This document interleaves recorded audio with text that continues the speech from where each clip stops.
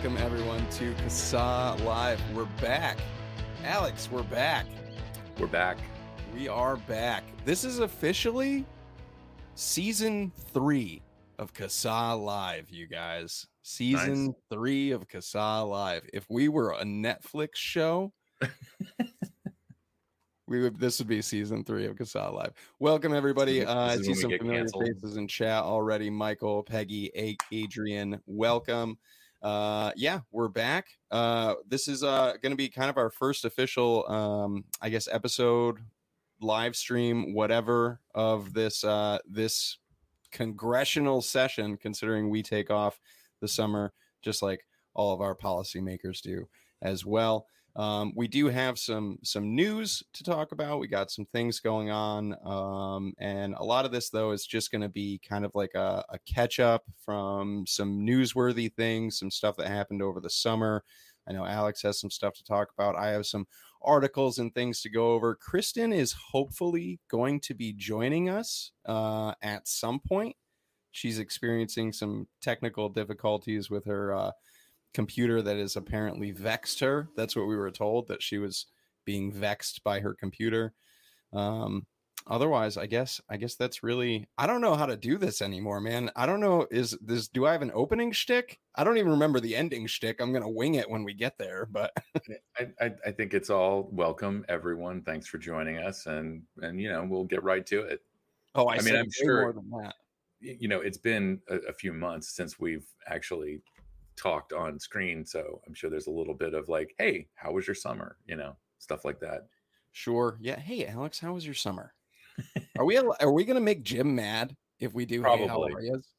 Probably. I mean, we're 2 minutes into the broadcast here and we haven't gotten any policy discussion, so yeah, Jim's already livid. Yeah, we'll hear about it in the board meeting. It's okay. But I had a good summer. I kept busy all summer. There wasn't a lot going on legislatively, which unfortunately means there's a few things that I missed, things that happened, and Indiana being one of them.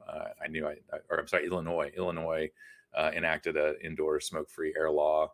There was an announcement about that with some really horrible quotes. No one in opposition was quoted in this article. And this, I think, kind of snuck up on us. And it's Illinois. So not so sure what could have been done. But Illinois has officially banned vaping indoors, just like smoking. And I'm looking at the article to see when that takes effect. I don't know if that was immediately or if it happened recently. It could be at the beginning of the year. Who knows? Someone knows. It's out there, and I just didn't do the research. So sorry about Illinois, but it's been our experience that even our members don't get all that bent out of shape about an indoor vaping ban. So and it's something we all know is that people get around it anyway because you can vape discreetly. It's not a cigarette. So yeah, you know what term I haven't heard in a long time is stealth vaping. Yeah, stealth vaping was like this big thing at one point. Well, I mean, we made a conscious decision to not use that word because it sounds like sort of like we're encouraging people to kind of break the rules. But the reality is that you can use these products discreetly, which is just a fact. And so it's good advice for anybody, no matter where you are. If you're in a place where you don't know what the policy is, if you don't want to ask and be told no, then usually people just vape discreetly, and and no one is bothered because it's not smoking, and it actually smells kind of pleasant. But yeah, no, I did things over the summer, kept active, kept my brain active. I was in a play, actually. Yeah, that's incredible. That was fun. And you also I was just gonna mention, I don't know, I'm not gonna like blow up your spot here or anything, but everybody out there, Alex is quite the talented artist. I follow you on your social media with your art and stuff, and every time I'm just like doom scrolling, and I'll see like your art has a certain flavor to it, and it'll stop me and be like, oh, that's Alex. Like, nice. I'm glad you enjoy it. I've got a couple pieces back here. Yeah. This is actually, so this one is from an old, I think, Salem ad. And I'm not going to zoom in on it, but it's a guy helping a rocket ship. Actually, it's a boat. It's a cruise ship out of the water. It's where rocket boats are born. Rocket boats. Yeah. And that's from an old Newport, or either Newport or Salem. I can't remember. You are quite the artsy fellow there, sir. I enjoy it. So I had a pop-up show at the beginning of August, and then the play was in August. And then as soon as I was done with the play, there was the FDA listening session. And it was kind of good to have all of that sort of like very public stuff going on. And then 4 minutes in front of the FDA, I actually feel like it went well. And I got the last word too. I was the last one to speak on the day. So we'll get into that in a little bit as well. But I also, how was your summer? Dirty. No, I kind of took I don't know, like an unpaid promotion this year. For folks who don't know, I'm a landscaper. But I really got to kind of, I guess, be artistic more so this year with that, and take charge on a lot of our new smaller installs and things like that. So I've been extra busy, getting kind of my hand into some of the design for people, and just kind of expanding, I guess, what I do. Other than that, though, really, I've been doing a lot more like streaming on Twitch and things like that. So that was good. The kids had a great summer. We just recently went camping up in Ontario. We went up to Henderson, Rays Bay, which is kind of the eastern side of Ontario, Lake Ontario. Beautiful. Spent a whole weekend up there right on the lake. It was fantastic. And then, kids just started school, so I'm sure everybody's feeling that. I feel like the Northeast, we start so much later than a lot of other areas do. And I know that's like seasonal and whatever, for people, but yeah, so it's just been crazy. It's just been busy, but like good busy. You know what I mean? Not like the kind of busy where you just want to rip your hair out, but like good busy. But yeah, other than that, man, just working along. Nice. Well, we'll for sure probably get back to the rip your hair out busy in January and February once state legislatures come back into session. There's a few that are still up and running, and we've got a Kristen, maybe almost. We have the screen of a Kristen. There we have a Kristen. I don't know what is going on with this thing. It vexed you. Can you hear me okay? We can. Can you hear us? Yes, I was vexed. We'll just do some live audio checks, and I am. You sound great. Welcome. Alex and I just did welcome to CASA Live, Kristen. I was Alex listening on my phone because I couldn't get on my computer, and now I have no sound, so I can hear you, but you're really, really, really quiet. So I'm going to try to figure out what that is. But I'm not. Sorry, I had this all set up. Well, we'll try to keep things going here, and then all of a sudden, we'll try to keep things going while you work out some volume issues. And of course, you don't need to hear us to say, how was your summer, Kristen? I can barely hear you. It was good. It's been a little crazy, and we had a lot of fun. We did some camping, and that's pretty much it. Antiquing, hitting the thrift shops, one of my favorite things to do. Got some cool stuff this year, and just kind of a nice chill summer. We've got one more weekend. We're going to go camping in mid-October. That'll be the last one of the year, and then we have to drag everything back out again. The setup and the takedown is like the hard part, especially getting it in and out of our yard. Sure, yeah. That is a trick. Hi, everybody in chat. Sorry you had to wait. I figured the grassroots AF banner was really appropriate for this moment. So good timing. Yeah, I just I thought that was good. But yeah, Alex, if you want to get this this summer recap discussion train rolling, you've got the floor. Yeah, so I just picked out a few stories that have popped up, and some Kristen gathered this for us in a doc before we came together, and I got a couple that we didn't have on the thing, but I poking around on this. The first thing that I came to was this gem that the AVM posted on Twitter yesterday, actually. 22nd Century Group, everybody's favorite unfun cigarette company, is kind of in the toilet. They have other things going on other than reduced fun cigarettes, but their stock is in the toilet even after a reverse stock split, which is they had to buy back outstanding shares. It was 1 for 15. And just to remain in compliance with the NASDAQ, and they're still, pushing below $1 here. And this is 22nd Century. If you follow the market at all, or on Twitter, you'll see that the sort of Wall Street bros that'll post a tweet up every now and then, about some announcement out of 22nd Century. Let's see if I can get there. No, I wasn't able to do. Oh, I got to bring it back up. That's what I got to do. It's kind of a pump and dump kind of stock, right? Like it's been below $4 for as long as I've been tracking it. With the reverse stock split, it actually looks like at some point it hit $90. It did not. That's just things being adjusted for math purposes.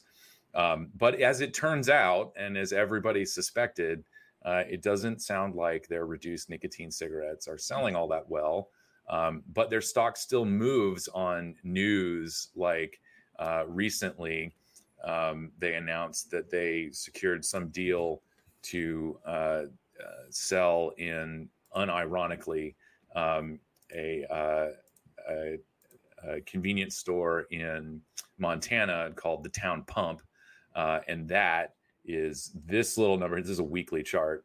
So this green bar right here is on the 7th. That's the week of the 17th. This was the announcement that they secured this like Midwestern distribution.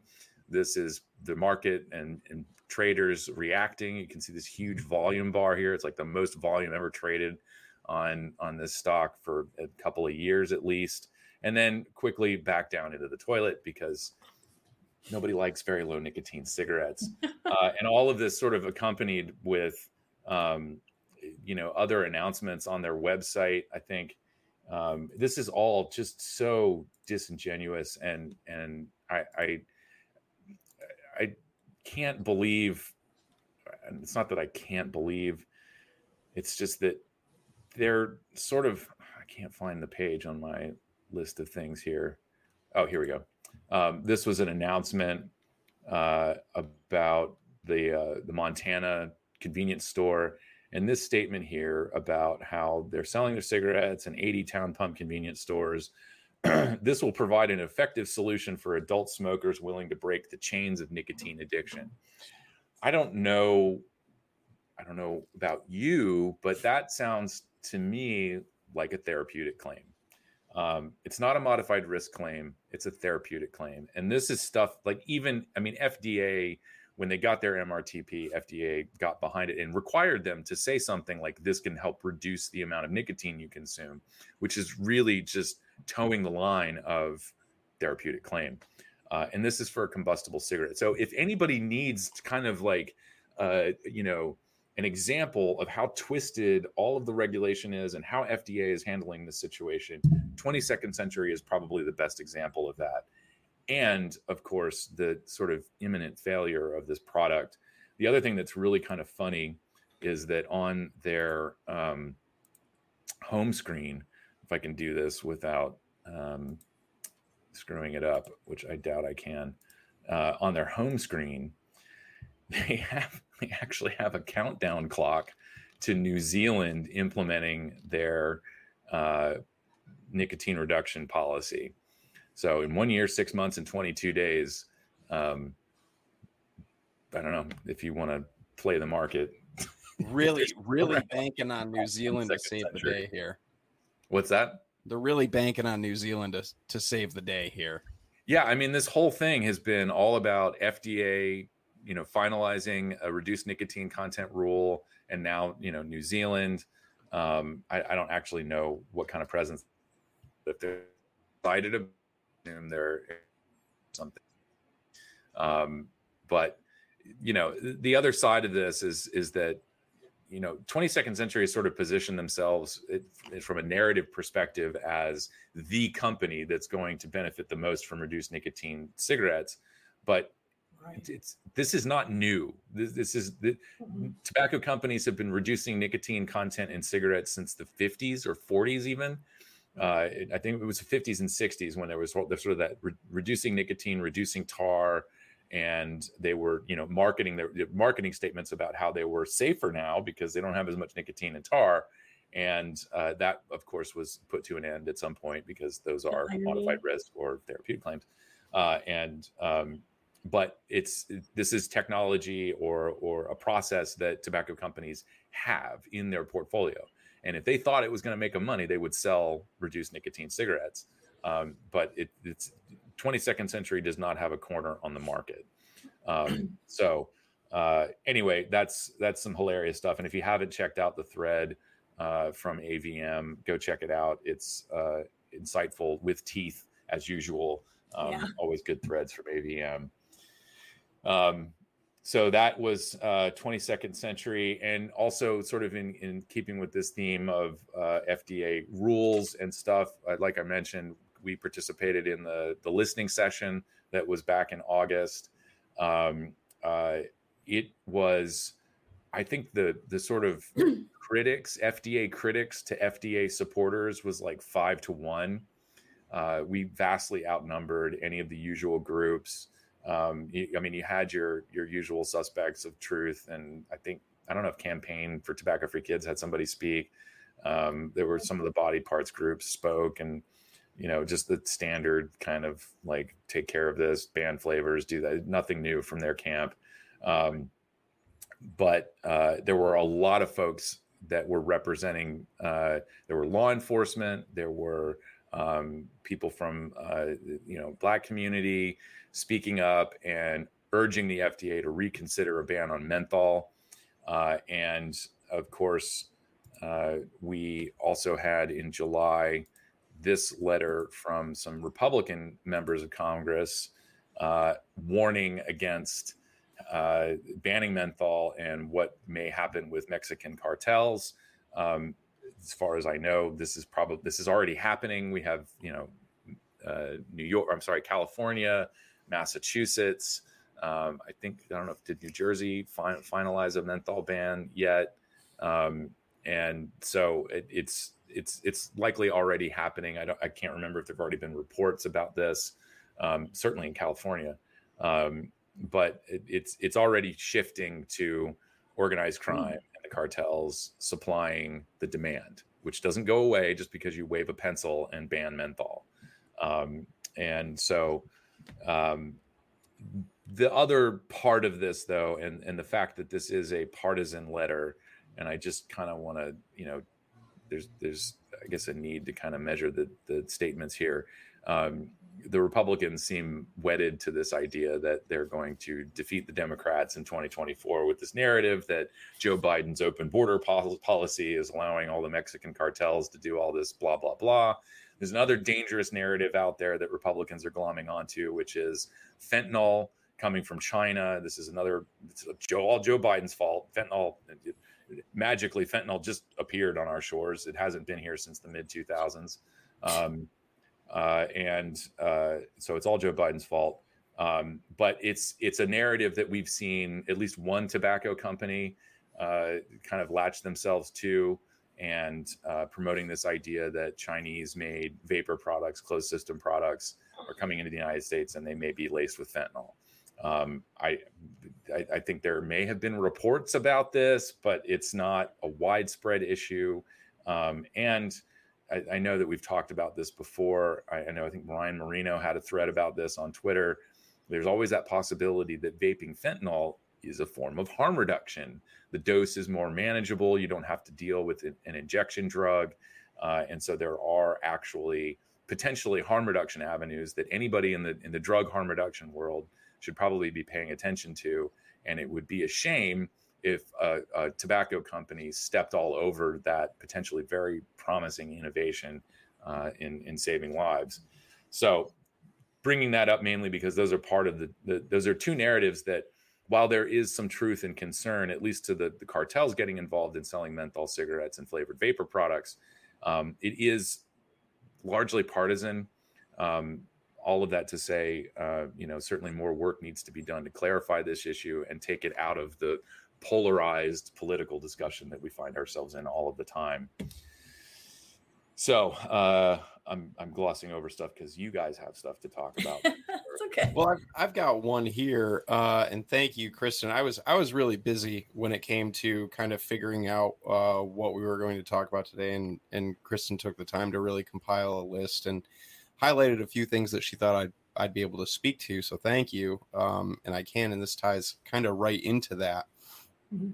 So I'm going to do a little bit of live magic right here. The National Coalition of Justice Practitioners unite against the FDA proposed ban on menthol cigarettes, which, like you had discussed, Alex, Black and Hispanic law enforcement executives and experts. Really, the big thing here is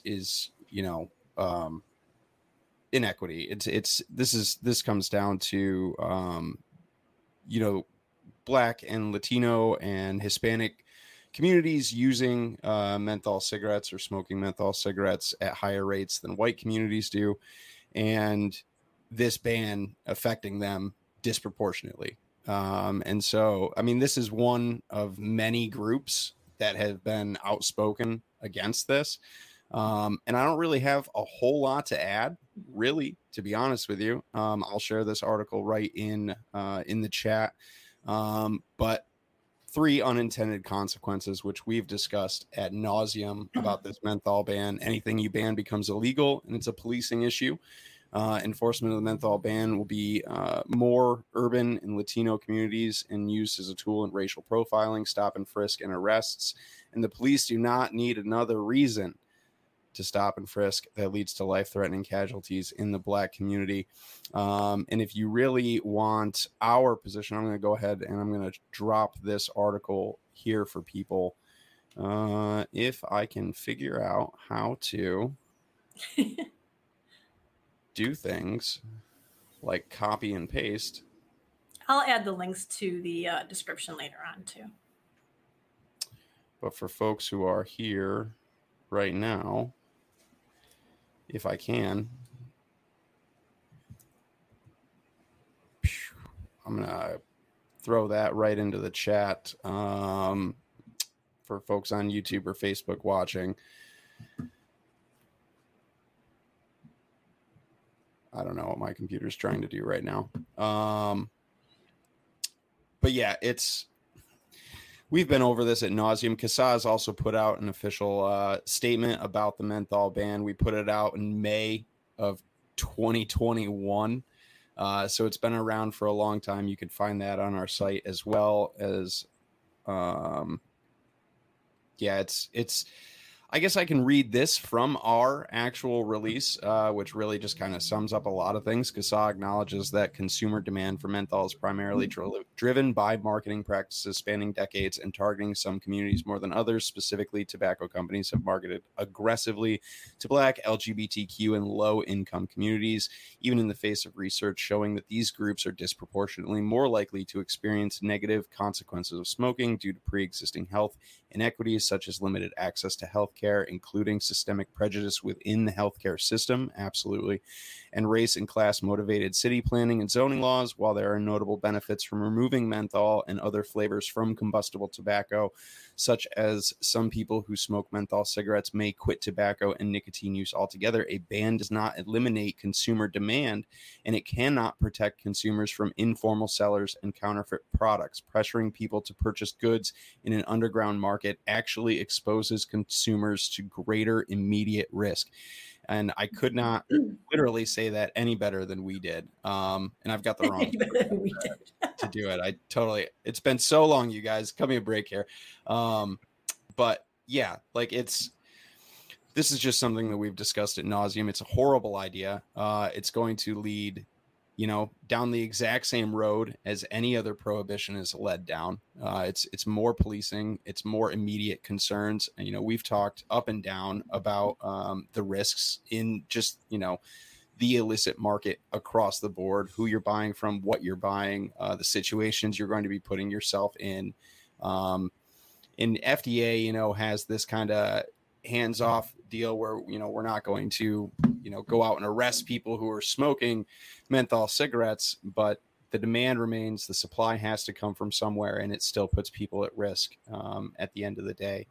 And again, disproportionately, Black communities, LGBTQ communities and the such. So I'm going to share this as well, just to kind of expand off of what Alex was just talking about.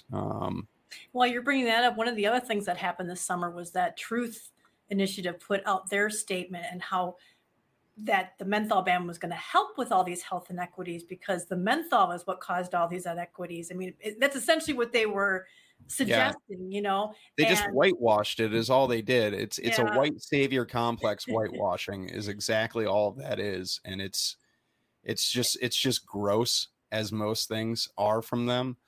Well, we tweeted, they put all these stats out. Oh, they have health inequities. These certain groups have, health inequities, and they have these different issues. And I went and I linked in our tweet about it to the CDC that has a whole page on health inequities, which were all listed there. And not once did that page mention menthol. So those things existed already without the menthol. That's the thing that I thought was crazy. And they were like trying to make it like it was all about the menthol, Yeah, and that's why, in that statement, we were very deliberate in including kind of the range of causes of the health inequities, including city planning and zoning ordinances, which put, communities of color and other, low income communities, they're the people who end up with, toxic, heavy industrial stuff in their backyard, or they're on the part of town where like the water cleanup effort hasn't quite reached them yet. Their streets haven't been redesigned. There aren't enough trees. They're food deserts. All of these things have their roots in America's horrible legacy of racism and discrimination. And those are things, yes, cigarettes are not great for our health. That's why we're all here. But there are underlying factors that are human caused that banning menthol isn't going to address any aspect of those. No, not at all. And here's one thing too. Have either one of you have you ever seen a study that shows that these groups prefer menthol or, smoke because of the menthol versus menthol is just their preference in smoking? I've never seen a study where they try to determine how menthol got so ingrained in these groups. Because don't tell me it's just because they advertise menthol. Companies don't just randomly pick something and say, oh, we're going to target this group with this particular thing that we have. No, they say, whoa, all these more people are buying menthol in this area. So now we're going to just heavily advertise there. So I feel like it's the menthol, they already lean towards menthol, but they were already going to smoke. And so this whole idea that they wouldn't smoke if they didn't have the menthol, show me the study. The FDA wants us to have all these studies about vaping. Show me the study that shows that menthol has anything to do with them smoking. I haven't seen one. I think it's, this is kind of like a language, like they sort of shift back and forth from talking about, people being victims of tobacco company marketing. And then they also use the word prefer. So that, the flavor is something that a lot of people, I smoked menthols for a long time, and I can, as someone who used to smoke menthols, I can kind of buy into the narrative that, because of the menthol flavor, because it is more pleasurable to me than smoking a regular cigarette, that like my motivation to quit was affected by that, I didn't get the displeasure of smoking a regular cigarette, and instead was able to offset some of that with the taste of menthol. So I smoked for longer. I mean, I can see that being plausible, and so I'm not going to dismiss that outright, but I think it's sort of what I think I heard you say, which is that they put the product out there because fun, it's menthol, and then they discovered that certain communities were buying them more, and so they focused their marketing to sell more cigarettes. And that's standard. Yeah. Why would any company pump more money into their advertising in that area, in areas where those products aren't selling? Yeah, I mean, you may at first you may try that. Okay, maybe we need to up our marketing here to sell this product, but after a certain amount of time, you're going to continue. You're going to shift that funding over to where those products are already selling well to continue to increase market your sales share there. Like that's comparing to like between Cools and Newports, you were trying to steal the Newport people from the Cool people or whatever, Cool people or whatever like that. So, I mean, and Alex, the funny thing is you say that, but if I had been forced to smoke menthol, I probably never would have smoked because I think it's disgusting. So, I mean, it's all matter of taste, right? And I've shared this before. Actually, when I was a kid, when I was in junior high and started smoking cigarettes, we could walk off campus to go to a little neighborhood grocery, and it turned out the guy was kind of creepy. But I bought Marlboro menthols because I knew that no one would want to bum them from me. See, that was my strategy. So I didn't start smoking menthols because I thought they were delicious. I just knew that I would be able to save money because I wasn't going to be giving them away. Right. I still want to see that study that proves anything that people. It's like kids vape for the flavors. It's just as ridiculous that these groups smoke for the menthol. At the end of the day, though, this menthol ban is just another drug war policy. It's just going to give police incentives to again stop, frisk, arrest, and potentially threaten or kill people in communities that are already under threat and over policed. This is just another part of the drug war, and it's unnecessary. It's not needed in any shape or form, regardless of whether you think menthol is a good thing or a bad thing. Prohibition just is never the answer here. And the cops don't even want it. So and again, the cops there. I mean, there are numerous law enforcement agencies besides just this one that have spoken out against this policy. Mm-hmm.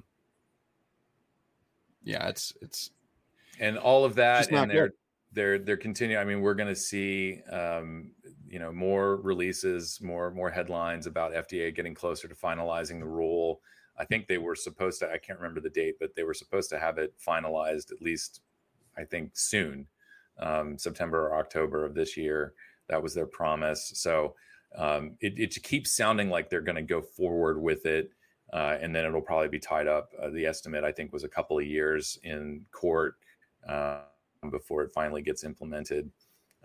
So it's just one of those things, like, unless some sort of earth-shattering, highly credible bit of research, which I'm sure there's already tons of credible research saying why this is a bad idea, but unless there's something that really grabs, I don't know, executives at NBC's eye or something like that, I don't know that this is going to be successfully thwarted. I mean, we have literally over 50 years of failed drug war statistics that could be but those are those are different drugs. Those are the bad drugs. It's different. Somehow it's different. Just like Sweden's different and England's different, and it is. All right, I'm sorry. We digress on Logan. He's got another story he wants to talk about. Yeah. Go ahead. Cocaine and heroin belong in this group together because those are hard drugs.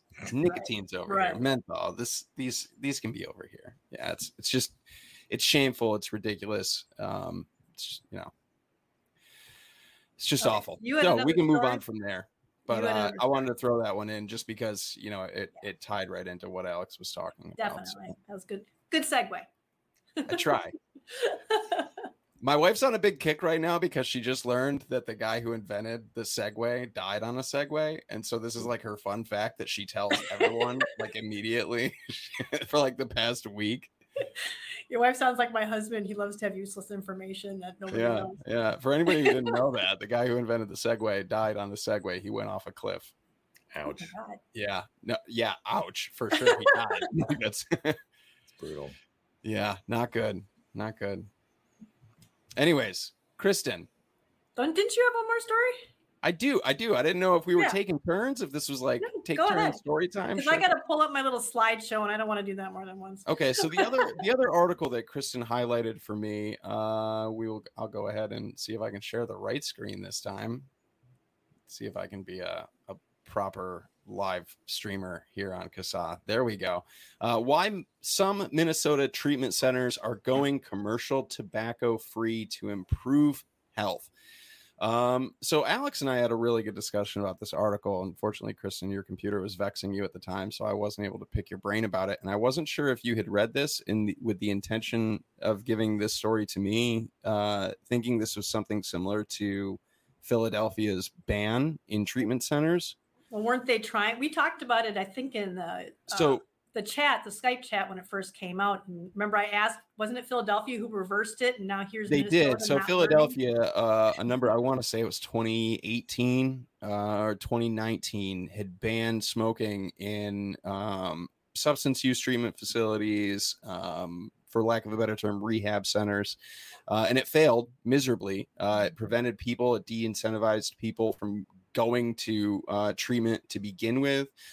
It increased dropout rates. It was an abysmal failure. But this article here, which Kristen's going to share all the links to these in the description. I'm not going to keep trying to copy and paste because apparently I'm tech illiterate today. But why some Minnesota treatment centers are going commercial tobacco free to improve health. This headline, I feel like, is kind of misleading to what the rest of the article says. Really, this article, it does talk about Black, Indigenous communities, along with members of the LGBTQ community and individuals with mental health or substance use disorder, continue to be disproportionately impacted by the deadly harms of commercial. It should be really ultimately smoking. While this is true, smoking is the leading cause of early death for individuals with mental illness. Only 40% of Minnesota's mental health treatment facilities and 31% of substance use disorder treatment programs offer tobacco treatment. Approximately 25% of adults in the U.S. have a mental health condition or substance use disorder, yet this population consumes 40% of all cigarettes sold. We've discussed this quite a bit in the past as well. People who suffer from serious mental illness smoke at disproportionately higher rates than other communities do. This article really ultimately is talking about, promoting abstinence is part of this, but they are talking about working to increase the number of mental health and substance use disorder programs that offer tobacco treatment, and I guess have tobacco-free grounds. I guess this is where this one tiny little line in here that have tobacco-free grounds. But otherwise, really, if this doesn't happen right here, which is what failed miserably in Philadelphia, because this is just disincentivizes. I can't words. There we go. Thank you. People from getting into treatment or staying in treatment altogether. The rest of this is really discussing the addition of offering treatment alongside other substance use, which I don't see any issue with. If an individual is already seeking treatment for substance use, and alongside that, they also want to receive help or treatment in quitting smoking, that's a tool in the toolbox for people. And I'm all for that. As long as safe. it's not coercive, as long as people are not being forced to quit smoking alongside the other challenges that they're trying to overcome, that's a positive thing. That's a good thing. Right. You know, if these options are made available to people already there, that's a fantastic thing. I would love to see harm reduction encouraged alongside that, you know, alongside treatment options. Here's all of the options. Here's all the tools in the toolbox. What can we do to help you? Like, what's your goals? What are you trying to achieve here? And how can we do that? That's a good thing. If this goes down the road of Philadelphia, it's just going to fail. It's going to be horrible. And it's not going to help people. It may help some, but it's not going to help the overwhelming majority. Again, Philadelphia is the prime example of this. But for the most part, this really talks about, you know, a bill passed earlier this year that expands the type of providers that can be reimbursed for providing tobacco treatment to people with Medicaid, new tobacco treatment specialists in different organizations that were trained. Again, I can't say this enough. If it's a ban on grounds, it's going to fail. It's not going to help people. If this ultimately comes down to providing additional options for individuals, then it will succeed. And that's that. I guess that's really, you know, my biggest point here is, you know, we constantly talk about tools in the toolbox for people, and this would be one of those tools in the toolbox. My problem, can I just say, I think I'm reading more between the lines on that than maybe you have been. And as I read that, I thought, okay, there's funding. Funding is going to be available to get people to quit smoking. Now they're going to want that funding. Now they're going to want more people to quit smoking. So there's going to be the added pressure to get these people to also quit smoking. And I can see, if they're not careful, that the motivation is going to be there for them to have rules like, well, if you're going to be in a treatment center, you also have to go through tobacco cessation therapy, whether you want to or not. You know, things like that. So they're going to offer it.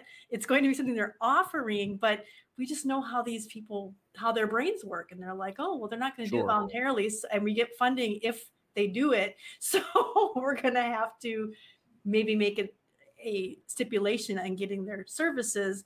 Now that they have to quit before they get in, which is ultimately what failed in Philly, but also force them that, no, you can't even be on nicotine at all. You can't vape even, you know. Yeah. So again, and that's what I see. Yeah. That's the part that kind of makes me go, So I've got a couple things to add there. I went through drug and alcohol treatment about 15 years ago, and where I went, smoking was allowed. So this is the mid 2000s, and they offered kind of like a 12-step version of nicotine cessation, and so you could go to a nicotine anonymous meeting, but I don't remember ever being offered nicotine gum or any NRT. And they took my antacids away when I checked in, because there were issues where, you know, I guess you have people coming in with body image issues. Also the idea that I may start abusing antacids because I needed to like fill an empty hole where the drugs were, kind of thing. I'm not totally clear on the rationale, but so that was that. And so even if treatment facilities are not offering nicotine replacement therapy because of fears of somehow supporting drug-seeking behavior, again, it's been 15 years, so I hope that things have changed in treatment facilities.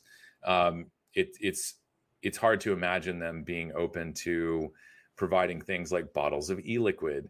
But there was a person who was doing that. Father Jack Carney was involved in getting used or sort of overstocked vape products to people in treatment facilities in California. And I hope he had some success with that. But Father Jack is no longer with us, so we can't ask him in person, unfortunately. But he kept that going for a while. But yeah, I mean, this is all about, you know, when someone gets to the point where they're checking themselves into a treatment facility, their life is in danger. And the priority is, let's take care of the things that are immediately putting your life in danger, which is going to be alcohol and other drugs. And so the focus is on that, and cigarettes, take decades to really kill you. So it's sort of like, I know that there's research out there. I don't have anything on the tip of my fingers, but when people make some sort of, sort of health positive choice to improve their health, and they accomplish that little goal, like whatever it is, it's just like, okay, I want to stop having heartburn. I'm going to change my diet, or I'm going to exercise a little bit more, or something like that. They start to see other opportunities to change, and they start making other healthy choices.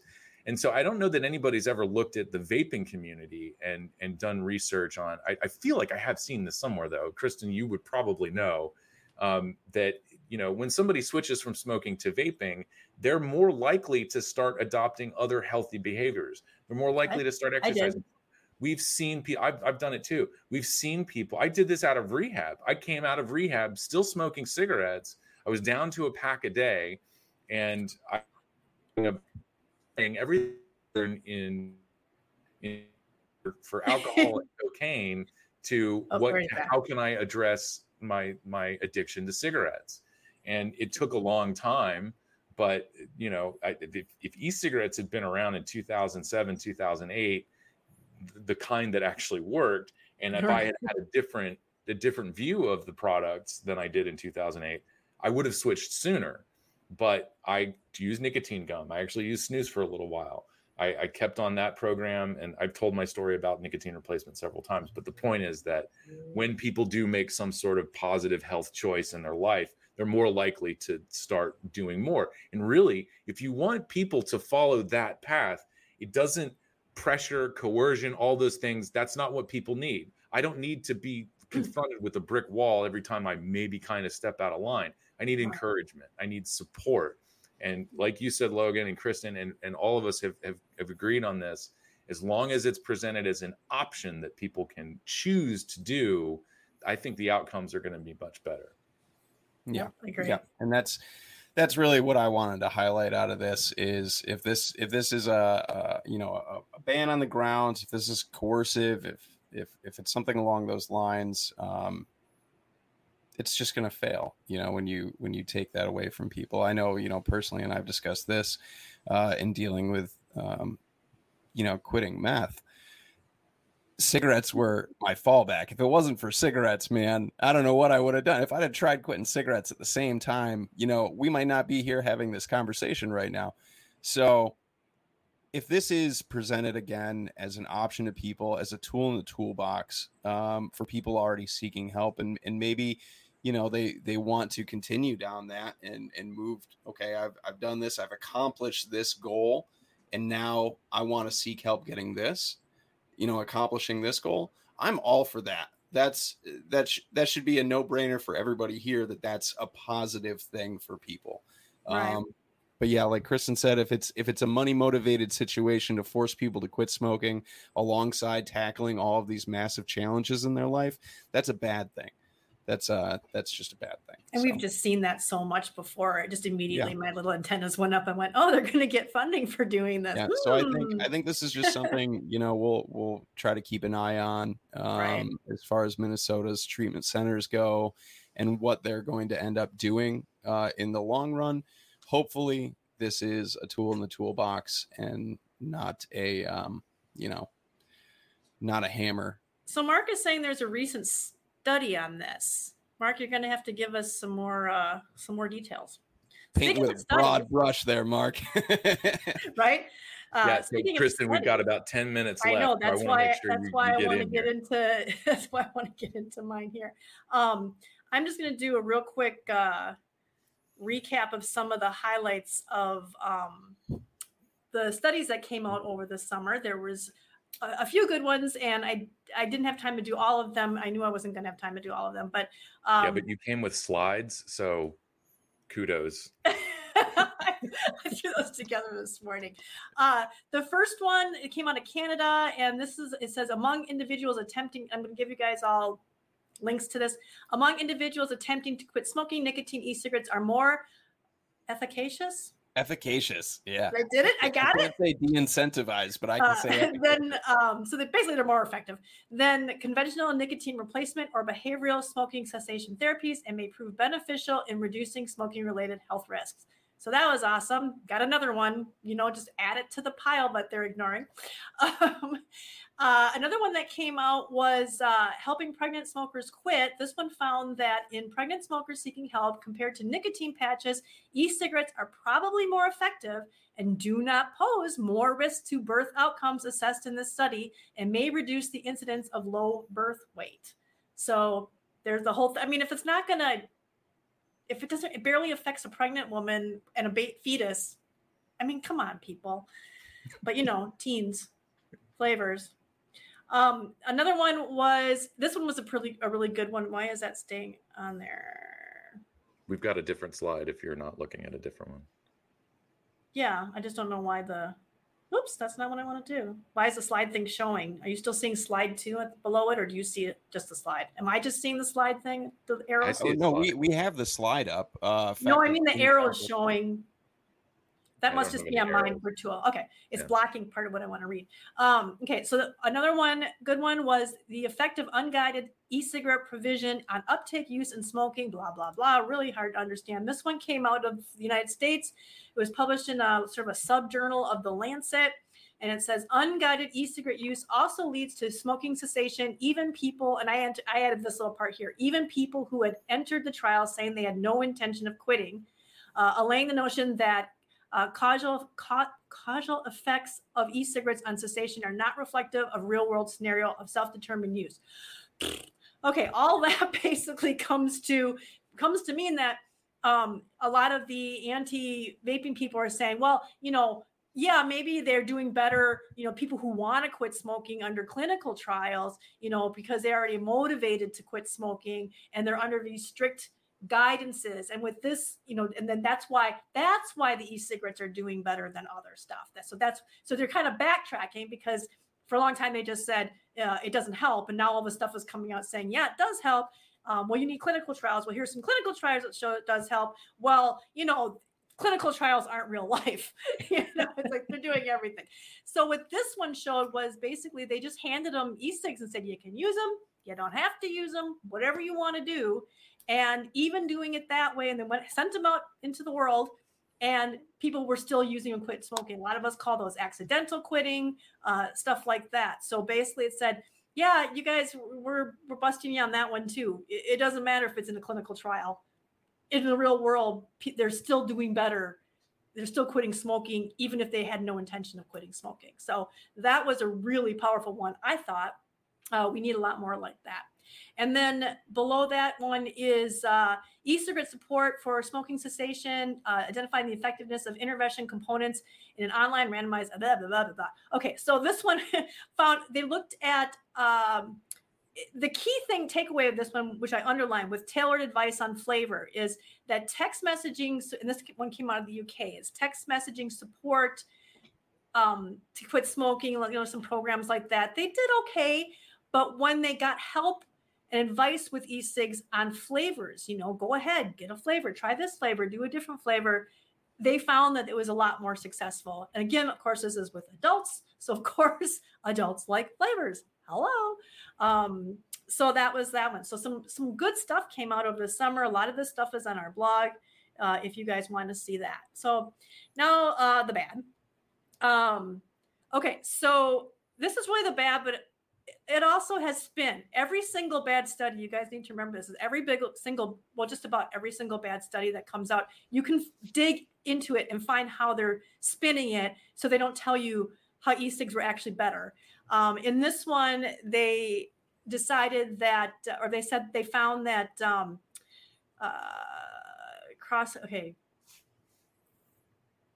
arterial sclerosis, thrombosis, and vascular biology. So basically how it affects the heart and stuff like that, that e-cig users, had increased risk of these things, as did smoking. And that's what all the headlines said. E-cigs can affect the heart, e-cig, that's what all came out when you read the headlines. But when you go and you dig into the actual study, because the headlines were all, there's more harm from vaping, here you go, more harm. Well, it even says in the quote above there is where it says that, there was less alterations were detected in the blood from e-cigarette users. Future studies are necessary to determine whether these findings are attributable to a residual effect of prior smoking or a direct effect of current e-cig use. So that right there are keywords saying they didn't really split up the dual users from the exclusive e-cigarette users, because they're saying there might have been residual, or they had no idea how long it was before that they had smoked before. So it could be that all these things that they're seeing, this increased risk, came from the fact that they smoked for 40 years before they switched to vaping. They don't know. Of course, all the headlines said vaping causes this, but they also did find in there, which was downplayed, that those who switched to vaping had a significantly lower adverse result. They had two different things that they were tracking. One was 40% lower and one was 50% lower than those who had smoked. So even with all of that, nobody, of course, talked about the fact that harm reduction, this was harm reduction. They had less symptoms because they switched fully to vaping. So of course they didn't talk about that, but that was a spin on that one. Some of these just make me pull my hair out. And then there was this one that talked about how e-cigarette aerosol and cigarette smoke, the toxic effects on the cardiovascular, gastrointestinal, and renal systems in mice. Of course, in mice, you remember our little mouse vaping guy, he's not people, but they start with this. This one came out of China. It says that both e-cigarettes and cigarette smoke, that's EC and CS, reduced blood oxygen saturation. And of course, all the headlines were all about how e-cigarettes did this too, right? So they're not 100% safe. Not that anybody ever claimed that. But it says, and cigarette smoke seems to be more harmful. It was a lot more harmful. It was significantly more harmful. They always downplay that difference between the e-cigarette and the cigarette smoke. It was significantly less harmful. And in addition, both e-cigarettes and cigarette smoke exposure caused certain damage to the gastrointestinal tract of mice, but cigarette smoke exhibited more harm to the oral cavity than e-cigarette smoke. So, literally they're saying this is harm reduction. Cigarette smoke did more damage than e-cigarettes. So that was a spin. Compared with cigarette smoke, the e-cigarettes had significantly fewer negative effects on most of the indicators that they had, if you read the study, which was the focus of the study. And in some cases, vaping was, and it says this in the study, was comparable to the control group. Guess what the control group is? Never smokers. So how they can keep saying, but they, of course, that's why they latch onto they advertise it as safe. Nobody's ever advertised it as safe. It's an outright lie that it was ever advertised as safe. Okay, so we did the good, bad, the ugly. This one actually is kind of pretty to me because if you look at the bottom there, retracted. We had another one that got retracted, and this happened over the summer. In this one, they claim that their study found that despite low frequency of e-cigarette use in respondents, basically they said the results, they put out publicly that the results show that e-cigarette users were associated with higher odds of having liver disease compared to non-smokers. However, the survey data that they used didn't ask those questions. It asked one question. It said, have you ever used an e-cigarette? Well, how do you determine if vaping caused something if they said, yeah, I tried one in 2013? You can't, it doesn't work that way, guys. And then the survey data also didn't allow for analysis around timing, meaning it's impossible to tell whether somebody developed the liver disease before or after they began smoking and or vaping. So again, we've seen this one before where the data they had, they didn't say, well, did you get the liver disease after you started vaping? Some of these people had the liver disease for decades before they started vaping, and they were just included, lumped in, and all that. We had some good scientists who cried foul on that one, and that one got retracted. And boy, did those! It's hysterical. If you read here's a filter article I will share with in the links that those guys just like ran and hid after like they were trying to get a hold of them. They're like, can you tell me what? Oh, they didn't answer our questions. One guy told, I forget who wrote the filter article. Oh, I don't remember. But anyhow, he said that they were contacted. Oh, we'll get back to you next week. Never got back to him. It was just, they just kind of ran away, straight away like mice. So that was great. So there actually was some good stuff.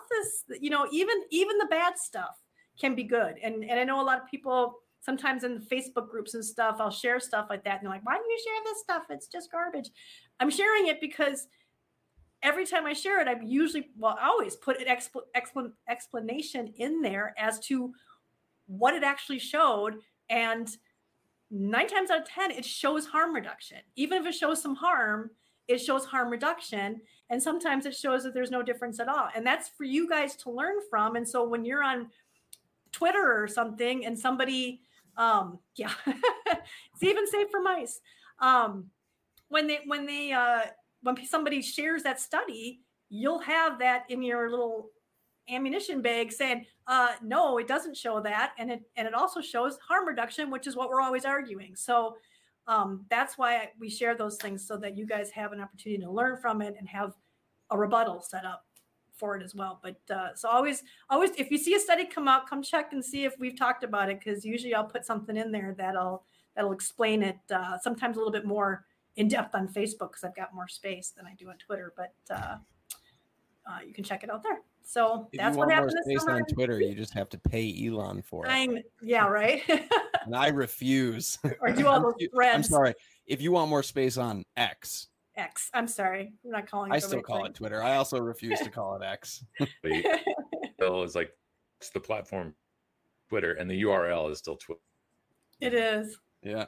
Yeah. And the bird. I was a big fan of that little short era where like the logo and the name had changed, but everything else on Twitter was still like retweet, tweet this, quote, tweet. Everything was still there. Now it's like repost and stuff. Yeah. Well, anyway, thanks for that rundown, Kristen. And as I was listening to you go through that, I figured that feels like something that should maybe be a regular feature on our podcast here. So if you are up for the challenge, I think your review of some of the good and the bad and the ugly of the research was really good. And I'm sure that everybody tuning in would benefit from that. So more of that, please. Good job. Well, I the colors that you chose for that slide presentation too. Yeah. Yeah. Way to work those CASA colors right in there. So I guess to make Danielle happy. Yeah. Yeah. So we're sort of coming to the end here, and I did want one more thing and maybe good news for the end here. Let's see if I can get this up. Here we go. An excellent article from Colin Mendelson that came out this summer, Time to Change the Way We Look at Youth Vaping. I'm not going to get into a whole breakdown here of all of the arguments that he makes, but certainly this is an excellent overview of all of the arguments that we've seen lobbed against vaping, sort of on behalf of the children.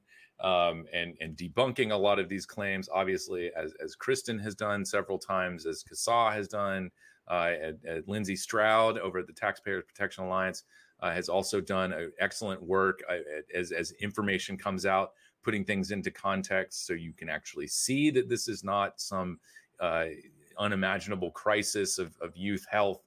And this article is certainly a very digestible version of all of that work. And I think if there was anything that I wanted to add to this, first of all, this is a very important conversation because it is sort of it's kind of a third rail. Nobody wants to touch it because as soon as you start talking about any whiff of like allowing kids to use drugs, immediately shuts down anybody's attention to what you're saying. But the reality is that no matter how much we want to discourage it, kids get into things. Like I said, I started messing around with cigarettes and other drugs when I was 13 years old, and there was no marketing, as far as I could tell, that was really pointed at me. In fact, in talking about Newport ads, the only ads I saw were of preppy adults on sailboats with their goofy shoes, looking like they were made of money, and that this was just absolutely the life. And I didn't agree with any of that. And I don't know a lot of kids who are just like, yeah, sailboats. I mean, maybe, I guess, whatever. But that was not directed at me. So anyway, I think one of the things that's being pointed out in this article that I think is really important that I actually said many years ago to a congressional staffer before there was really any data on this, was that young people who are experimenting with e-cigarettes or maybe even habitually use e-cigarettes in high school or wherever they are, they're more likely to quit. They're going to have an easier time giving this up when they want to. And that's a really important marker. The other thing is, I think, in order to move forward with this conversation, we have to stop pretending in a way or subscribing to this make-believe that if we give kids any kind of license, or if we have an adult conversation about harm reduction and are honest about the relative risks among tobacco products, that somehow kids are going to take that as license to go use the products. I know I don't have kids. I'm not going to try to speak for parents here. And I know that the idea of, give them an inch and they'll take the whole foot, that stuff kind of applies. But at the population level, it's not happening. We're not seeing this. We're really just seeing a bunch of people misinformed about what they can do to improve their health. And so ultimately, to try to boil this down so we can end our show here, it's all about being honest. Kids can spot a lie. They know when you're putting them on. So I think we need to get over the fear and the fairy tale kind of reality of, trying to me, I equate all of this kind of subterfuge and misdirection about the real truth about harm reduction as like trying to keep kids believing in Santa Claus until they're 25. That's not good for anybody. And it's a massive lie. And I don't think that leads to good public health outcomes, especially when, first of all, kids have access to way more information than any of us did when we were 13, 14 years old. So they can go Google this stuff on their own. And they're going to grow up with a much more robust distrust of the authorities and are less likely to listen to potentially life-saving information that these federal and state and local agencies are tasked with disseminating when it matters the most. So well, it's like that. I mean, what they're going to get their information from are these TikTok influencers who are telling them smoking's cool again and don't vape because it's uncool. I mean, that's where they're going to get their information from, because that's what they're getting it from now. And it's like telling, kids, we can't tell kids that condoms make sex safer because that might give them license to have sex. Mm-hmm. I mean, it's just ridiculous. And I have teens. I've raised teens. And the thing is if you tell them, this is a safer thing to do, you've got this continuum of risk, and here's a safer thing to do, they're still going to go out and try the worst thing. That's just what they do. I mean, it is. And remember when this all started, vaping was for old people trying to quit smoking, was completely uncool. It wasn't until Truth and all the other kind of groups said, oh, all your friends are doing it. It comes in kid-friendly flavors. You can hide it from your teachers, better than smoking, and do it in the bathroom when they literally show kids in the bathroom.